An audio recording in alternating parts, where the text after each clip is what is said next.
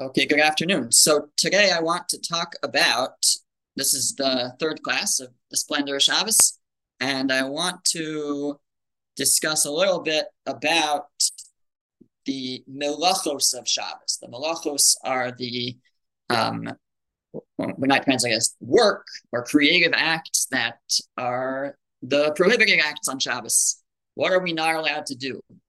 And and again, we're not here to discuss the specifics and the halacha, the Jewish law, but rather to kind of give a conceptual understanding to why these things are forbidden, and hopefully a deeper understanding will enhance our observance and participation in our Shabbos experience. So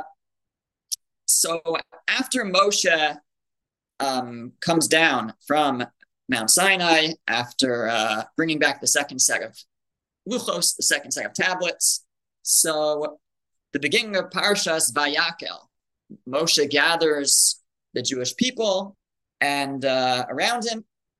And it says over there, if you look on the source sheet, source number 1, this is Shemos, Exodus chapter 35.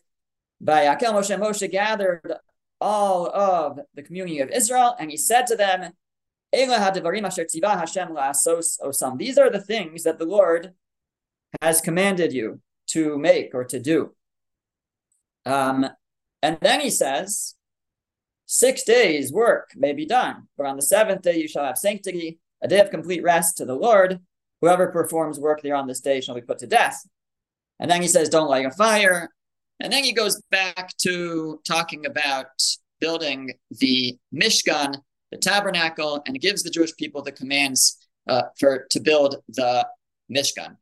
So this is Parshas Vayakel. Previous to this, Moshe has received all the commands from God. There were 2 parshas basically about that, Truma and Tetzaveh, and then in Vayakel is when he now gathers the people and tells them about building the Mishkan. But before he tells them about building the Mishkan, building the tabernacle, that the portable temple that they had in the desert, before he tells them about building it, he tells them about Shabbos. It's also interesting the way that if you read the verses carefully, it says that he said to them, these are the things that the Lord commanded you to make or to do, sos osam, to do them. And then he says, work for 6 days. And but on the seventh day, it's a day of holiness, a Shabbos, and one should not work on that day. And then he goes back to telling them how to build the Mishkan. So what's going on here? We're talking about building the Mishkan, the tabernacle. We're talking about Shabbos. So the Midrash tells us that it's the second source. Rashi actually quotes this Midrash over there. The Midrash tells us that what's the intent over here? So on the one hand, we have a command earlier in the Torah, in Parshas Truma, to build the Mishkan, to build a temple, to build a tabernacle. So you might think that command to build the Mishkan is carried out 7 days a week, including on Shabbos. So says the Midrash, I might think both on weekday and on the Sabbath. And how would I understand those who profane it shall be put to death? When it says that you can't work on Shabbos, how would I understand that? I would think it's referring to other labors, other work, other than building the sanctuary, other than building the Mishkan. Or does it mean even building the Mishkan, that one is not allowed to build the Mishkan on Shabbos? So he says, it says the Midrash, it is therefore written, and Moshe assembled to teach me on the weekday and not on the Sabbath. It's a little bit unclear how it's teaching me that. So, and there's different approaches to explain what exactly the Midrash is working off of. It could be that it's simply because right before it says to build the Mishkan, he tells them about Shabbos. So clearly he's saying, first you need to know about Shabbos. Then you'll know, then I'm going to tell you to build the Mishkan, but it won't apply on Shabbos. That's one way to explain it. Alternatively, some understand, this is how the Malbim says it, that in the first verse, he tells them, these are the things that the Lord commanded you to make. Well, and then he talks about not working. So what does he mean? To make, to do. And then he says, don't do work. So what he's actually talking about is already from the first verse, he's talking about building the Mishkan. These are the things that God is commanding you to make, meaning I'm going to tell you about building the Mishkan. But in the context of telling you to build the Mishkan, I tell you for 6 days you should work. For 6 days you should build the Mishkan. But on the seventh day you should not build the Mishkan. It's actually within, it's not that the instructions to build the Mishkan are simply preceded by the command of Shabbos. The command of Shabbos, according to this, is actually inserted in the middle of the instructions to build the Mishkan. Moshe instructs the people, this is what you're going to do. This is what you're going to make. You're going to make this Mishkan. For 6 days, you're going to make it. But on the seventh day, you're going to rest, and you're not going to create the Mishkan. And so now, were there parts of building the Mishkan that they could have done on Shabbos? It seems not, right? Don't build the Mishkan on Shabbos.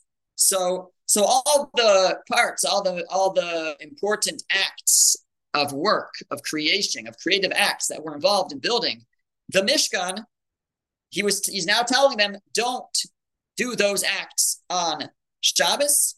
And this creates the framework for us for what it is that we're not allowed to do on Shabbos, because the Torah doesn't tell us. It just says, it maybe gives one or two examples. Don't light a fire, it says explicitly. It says don't plow, but it doesn't give a very detailed explanation. It says work, or don't do melacha. So what is melacha? What is that? So here we have, the Torah reveals for us, and this is our tradition, that it's the creative acts that were involved in building the Mishkan that we are supposed to refrain from on Shabbos. So in the Mishkan, they created dyes, D-Y-E-S, to dye the various curtains and things. So that involved a process to create dyes. You need plants. To make plants, you need to sow, you need to plow, you need to harvest, gather, thresh. There's a whole process in creating plants. So all those go into the list of things that were involved in creating the Mishkan. And those are the list of things that we're to refrain from on Shabbos. In the Mishkan, they had to process wool and or different materials. So shearing and washing and combing and spinning and all these things become forbidden on Shabbos. In the Mishkan, they used skins. So they had to trap the animals, right? They used skins to cover as covers and things. They had to trap the animals. They had to slaughter them. They had to tan them. So all that goes into the list of prohibitions. They were writing. They had to write things. They had to erase things to write more. They were building. They would sometimes make a mistake. They would demolish it in order to build it again. They would ignite fires. They would extinguish fires. All of these things were involved in the creation of the tabernacle, of the Mishkan. And so that becomes the list. And in our tradition, there are 39 categories of prohibited acts on Shabbos, of Melachos. And then there's subcategories that come from those. And by Torah law, all of those categories are constructive acts. The rabbis tacked on many other additional prohibitions to create a fence, to keep us at a distance from not violating any of the Torah prohibitions. But the Torah prohibitions are all creative acts. So even the destructive acts are specifically if it's destructive in order to become constructive. So destroying something on Shabbos by Torah law is completely permitted as long as it's not in order to create something else. There are certain, and often it's also actually rabbinically permitted even, but there are certain situations where the rabbis came and said, don't do this because you might come to violate the Deoraisa, the Torah prohibition. Okay, so that's where we get our framework for what is forbidden on Shabbos, what's forbidden. And when we say don't work on Shabbos, we don't mean work. There are things that it's not saying don't strain yourself. There are very strenuous activities that are technically permitted on Shabbos, not necessarily recommended, but technically permitted, and certainly on a Torah level, and on by biblical law, but it's not so much work, it's these creative acts that were involved in creating the Mishkan, the tabernacle. That's what we're not allowed to do on Shabbos. And our question is why? Why specific, why are these the things that we can't do on Shabbos? Ultimately the question is, what does Shabbos have to do with the Mishkan? What's the connection here? Why would we derive the Shabbos prohibitions from the building of the tabernacle? They don't seem to be related in any way. There was, of course, this beautiful tabernacle, this beautiful Mishkan that we built in the desert, and then we built a more permanent temple in Israel, the Beis Hamikdash. But what's the connection here to Shabbos? So the truth is that one of the main ideas about Shabbos, as expressed in the Ten Commandments when it talks about Shabbos, is to remember the creation of the world, right? So in the Ten Commandments, we say, remember the Shabbos, work for 7 days, the seventh day should be a Shabbos. And why? It says, because in 6 days, God created the heavens and the earth, and on the seventh day he rested, and therefore he sanctified the Shabbos. So it says the reason why we should sanctify the Shabbos and refrain from melacha, from these constructive activities, is because God created the world in 6 days, and on the seventh day he rested. It's interesting because it's not so clear what it is that we're trying to remember here. Are we trying to remember that God created the world? That would seem to be the most important thing. To remember that God created the world.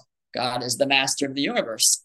And we remember that by observing Shabbos. Well, if we want to remember that God created the world, maybe we should have a day of creation, a day where we build, a day where we try to do all 39 Melachos, try to build and create as much as we can. Then we'll remember that God, just as I'm creating today, God created the world. But that's not what we do. We rest because God rested from creating the world. So are we trying to remember that God rested, or are we trying to remember that God created the world? So which one is it? Or maybe it's both. So that's something that we'll have to keep in mind. But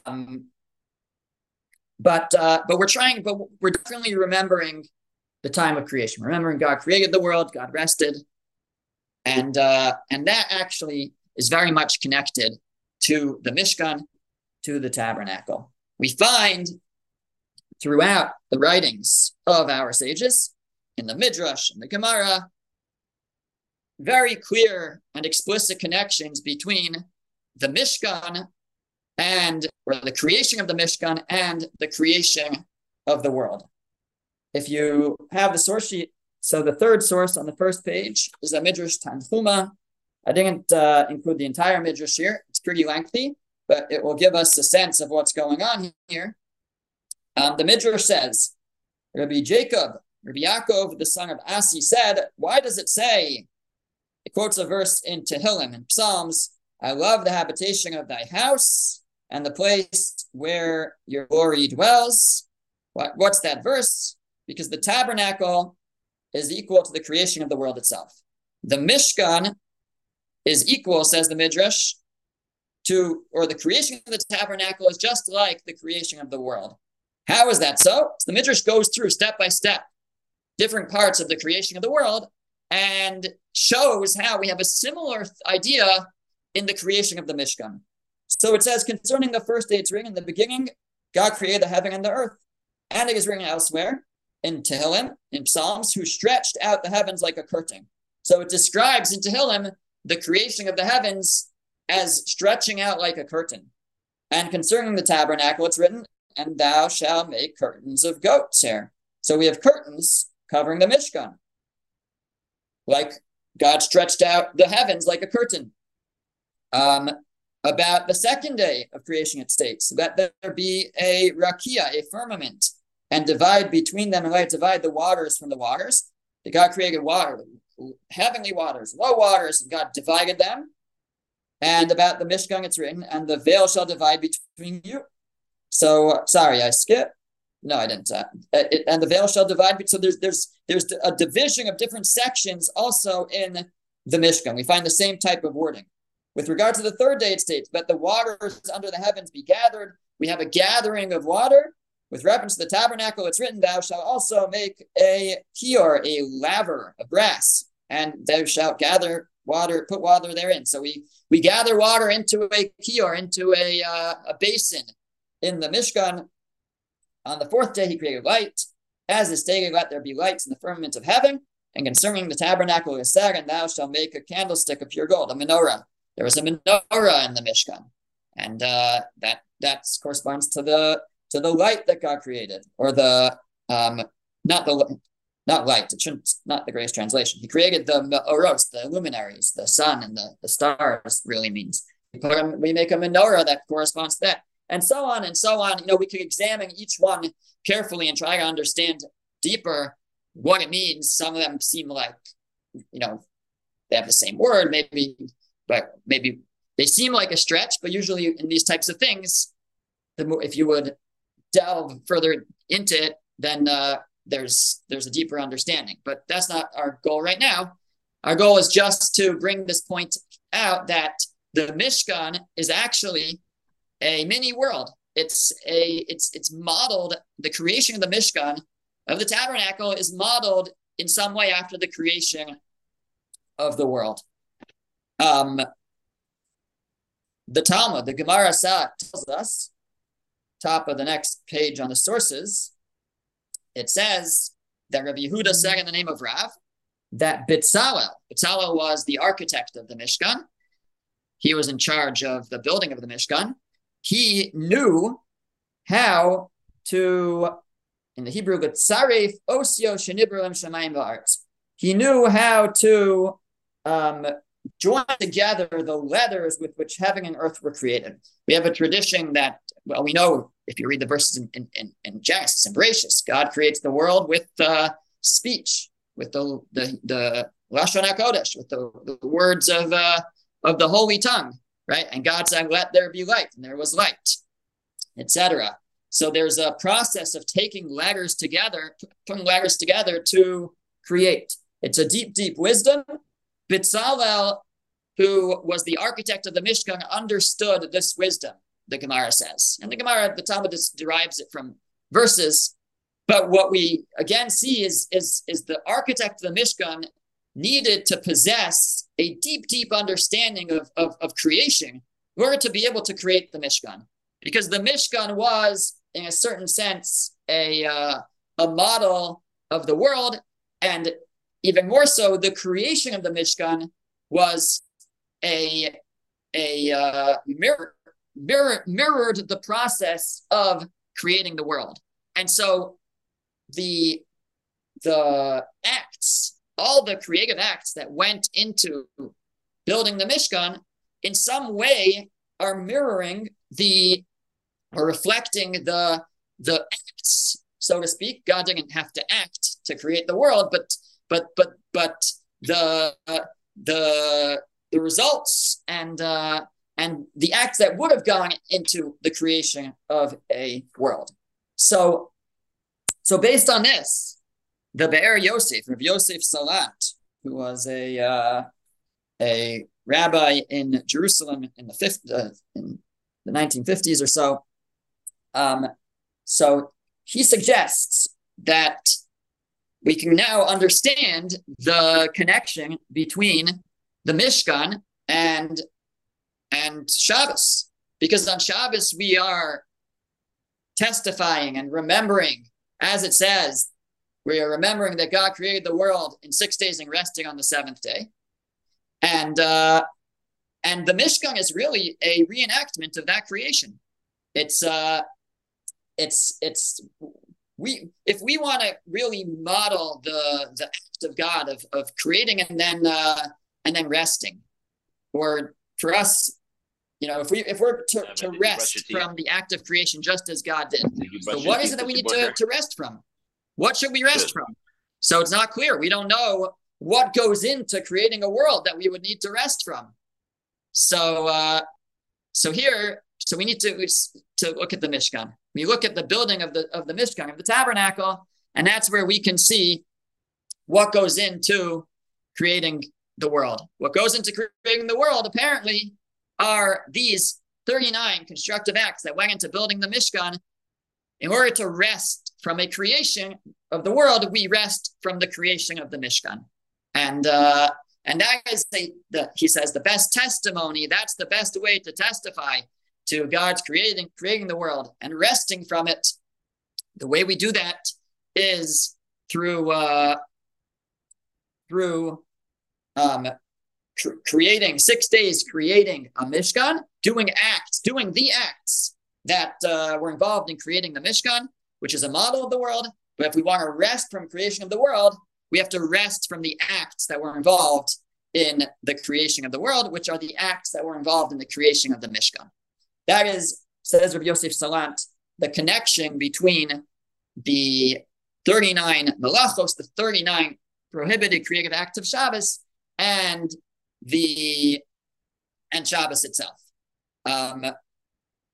So fine. So that's what Rabbi Yosef Salam says. Now he's not the first to make this connection of that the Mishkan is kind of a mini world, and that's how we connect it to Shabbos. He's also not the last. So more recently, Rabbi David Foreman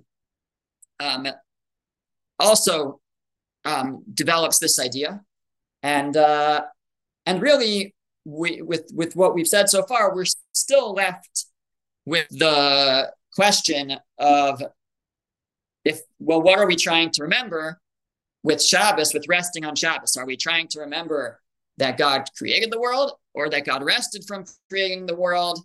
Again, it would seem, if we're trying to remember, if we're just testifying, if the point is to testify and have a weekly reminder that God created the world, then, like I said, seemingly it should suffice to have a day of creating, of doing all the acts that were involved in creating the world. So why is it that no, we have a day where we refrain from those acts and we rest from those acts? So I want to share with you Rabbi Foreman's thoughts on this, and gets a little bit deeper.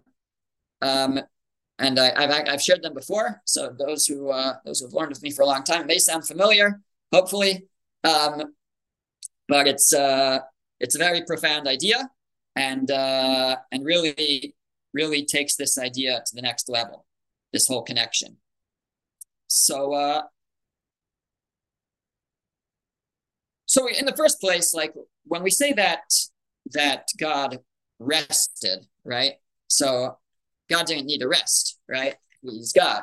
It's not like he tired himself out from from creating the world, and now he needed a breather. So there must be a reason for this day of rest that God takes. So Rabbi Foreman develops this idea as follows. So if we were to ask, what was significant about creating the world? What was the significance of God creating the world? So we might say, well, what are you talking about? Before the creation of the world, of the universe, there was nothing, and now there's a universe. How you don't get more significant than that, right? So that's like a tremendous significance, of tremendous change. That's about as dramatic a change in existence as you can imagine. It goes from nothing to something, from nothing to, from ayin to yesh, from nothingness to somethingness. So it doesn't get more dramatic than that. But in truth, says Rabbi Foreman, that's really only from our perspective. But from God's perspective, it's not really the case. If you were asked from God's point of view, what was the significance of creating the world? So you can't say, well, before there was nothing, and afterwards there was something, because before creation there was God, there was everything, and God was doing just fine. And really, by creating existence, there wasn't more now in terms of God. It's not like there was more existence now. And if anything, it was a diminishment. The Kabbalists talk about an idea of tzimtzum. Tzimtzum means contraction, right? So, and what that means is just on one leg, what that means is that before God creates the universe, there's just one existence. The truth is, even after God creates the universe, there's just one absolute existence. God allows within his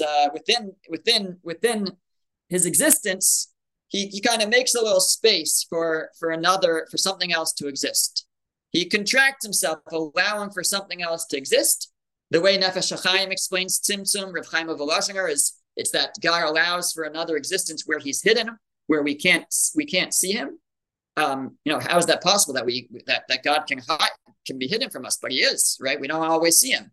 So in a certain sense, there's only God before the creation of the universe, and God contracts himself in some way. Again, it's a very deep idea, but contracts himself in some way to make space for something else to exist. And the question is why? Why would God do this? So again, we don't know. We don't understand. We don't understand the ways of God, and when we give a reason, we're not really giving the reason from God's perspective. We're really giving, because we can't understand that, but we're giving a reason as it relates to us, meaning as God relates to our world, we have a reason. We don't have a reason in the most absolute sense, but the idea is that God wanted to bestow kindness, bestow goodness on others, and in order to do so, well, he had to create that other. He had to create those beings, and those beings would possess free will, and that way, those beings could have the free will to connect themselves to God, and but that being needed a place, needed a world to exist in. It needed an environment in order to exist, right? If God had just created souls or people or whatever, right, but without giving us this environment of a universe, so then there would be no free will. Like if the person or the soul was just with God, then the truth is so clear and absolute. There's no free will. In order to have free will, and free will is important, because in order for the person to, this creation, which is mankind, in order for mankind to get the ultimate reward from God, which is what God wants to give. God wants to give the ultimate pleasure. In his ultimate goodness and kindness, he wants to give the ultimate pleasure. The ultimate pleasure has to be earned. It's not as much of a pleasure if it's not earned. So in order to earn that connection, that ultimate pleasure of connecting to God, there has to be free will. In order to have free will, God can't just put us in his place. We have to have our own environment where we could be tested. And so God creates from within himself this place, this universe where we could be tested and where he's hidden. And in a certain sense, that's the most miraculous part of creation, is that God is mitzamtzim. God hides himself and contracts himself in that we can't see him. Now, this process of creating a universe for mankind to grow and develop in is similar to a womb. A womb for a mother is the only organ, the only place in the human body that's not for themselves. Every organ is there to nourish the life of that person, except for the womb. The womb is there to create and to be an environment where another being can be nourished and developed.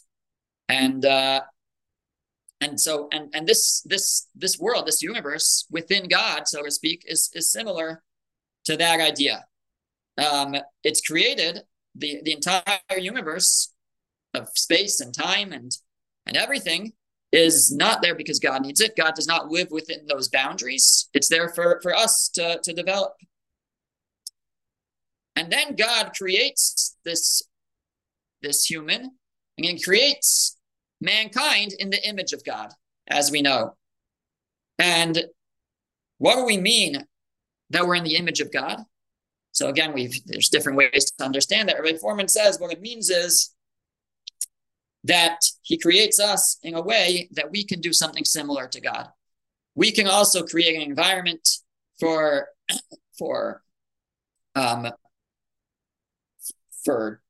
we can create people, but more than that, we also can create the same kind of environment. Just as God can create an environment for us, we can create an environment for God.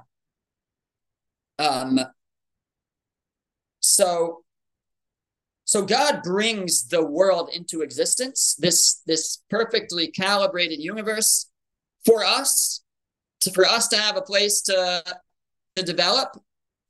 And that process is called, we refer to as melacha. It's God decides something to make and then acts on it and creates it.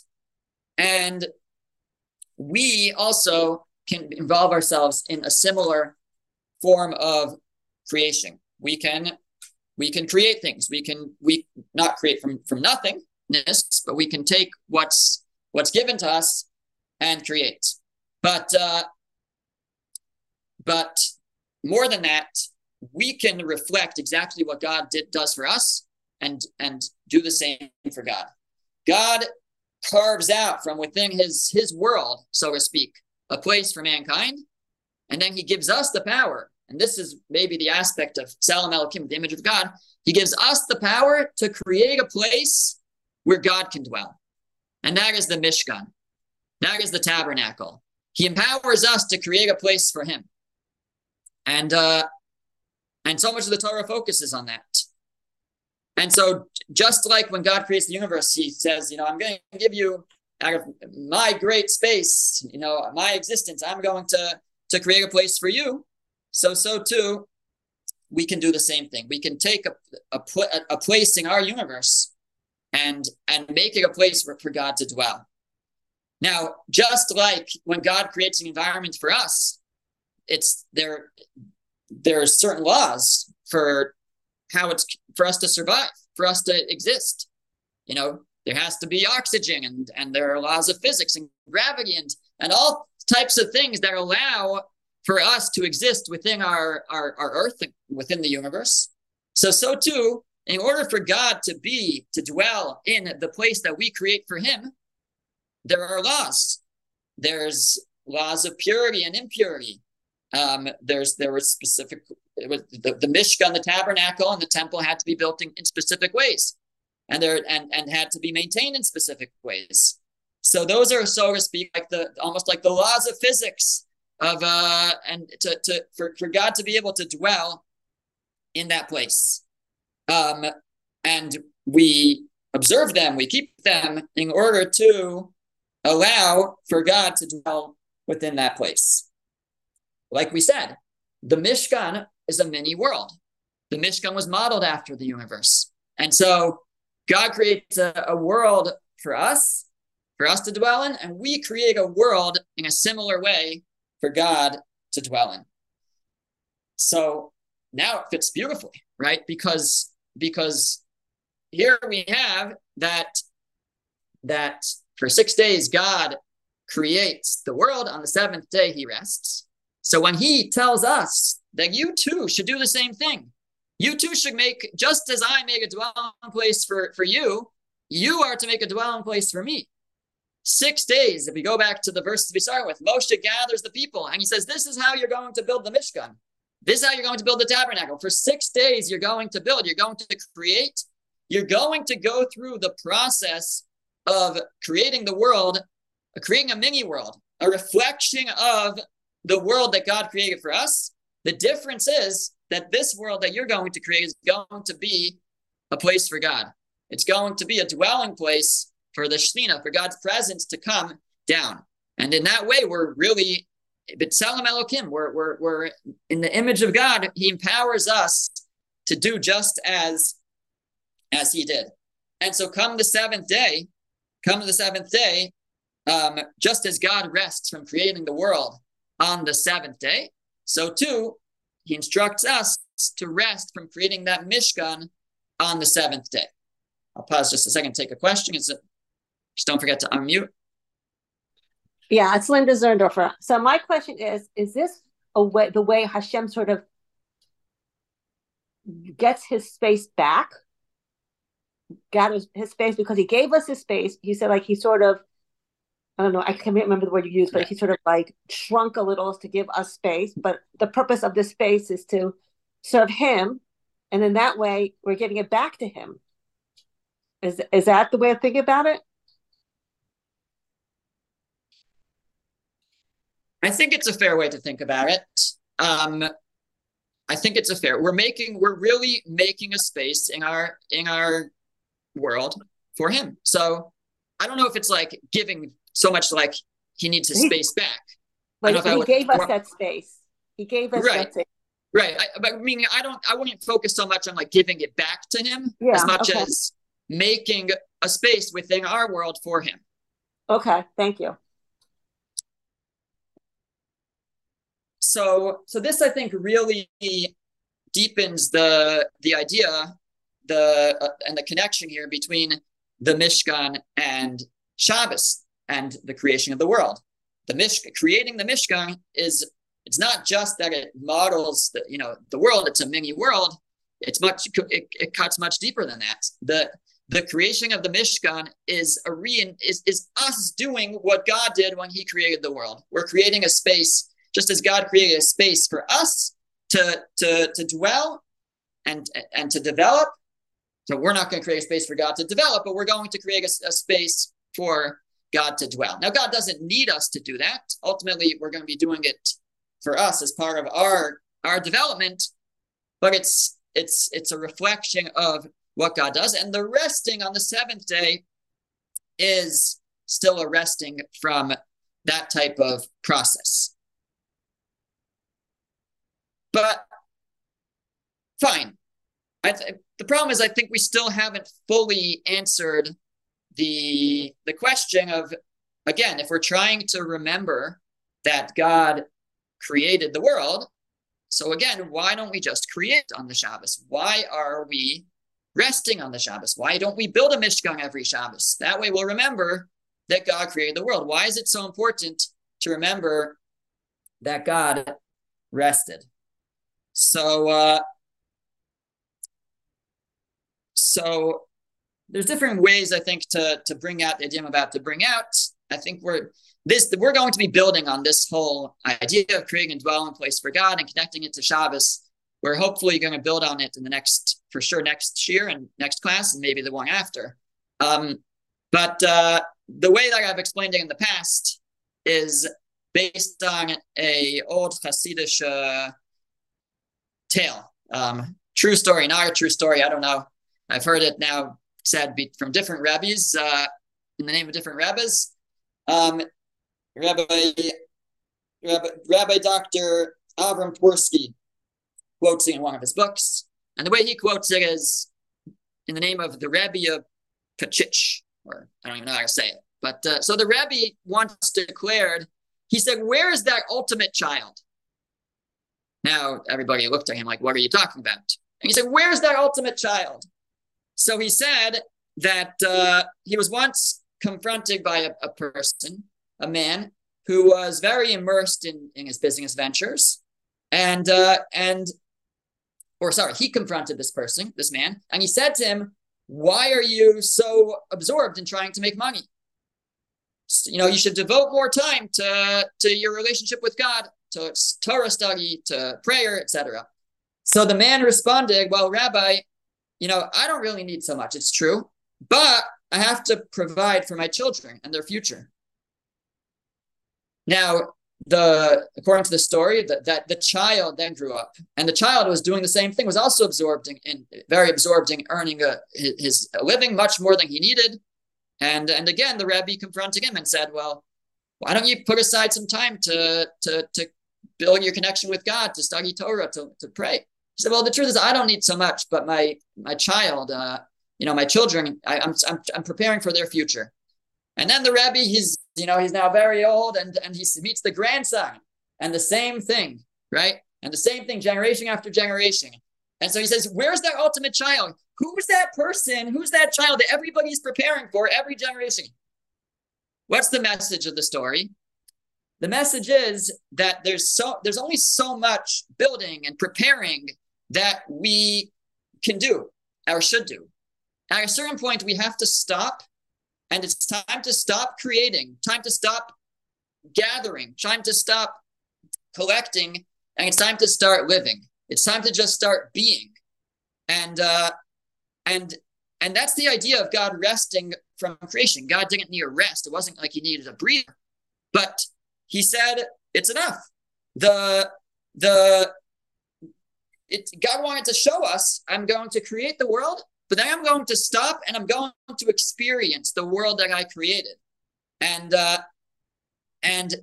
the same thing with us for Shabbos. So we were to build the Mishkan, but then we were told, there's a time where you stop building the Mishkan and you experience the Mishkan. You experience God's presence.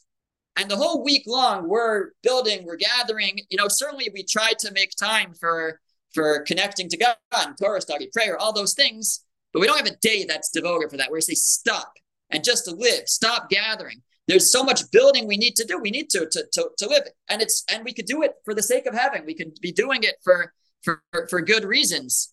But once a week, we need to stop and just experience it. Just to live that Mishkan, live that tabernacle that we built. We're supposed to build, we're not building an actual physical tabernacle, but we're trying to build homes and communities of where God's presence is felt, where we bring God into them.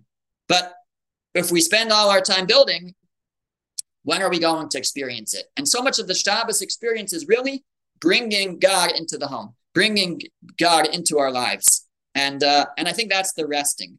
That for 6 days we're to build, on the seventh day we're to stop and experience that which we have built. We built this dwelling place. That's what the Mishkan is. The Mishkan is the dwelling place for God. In our lives, we're trying to create a dwelling place for God. We're trying to bring God into our lives. The seventh day, Shabbos, is the day that we stop and we experience that.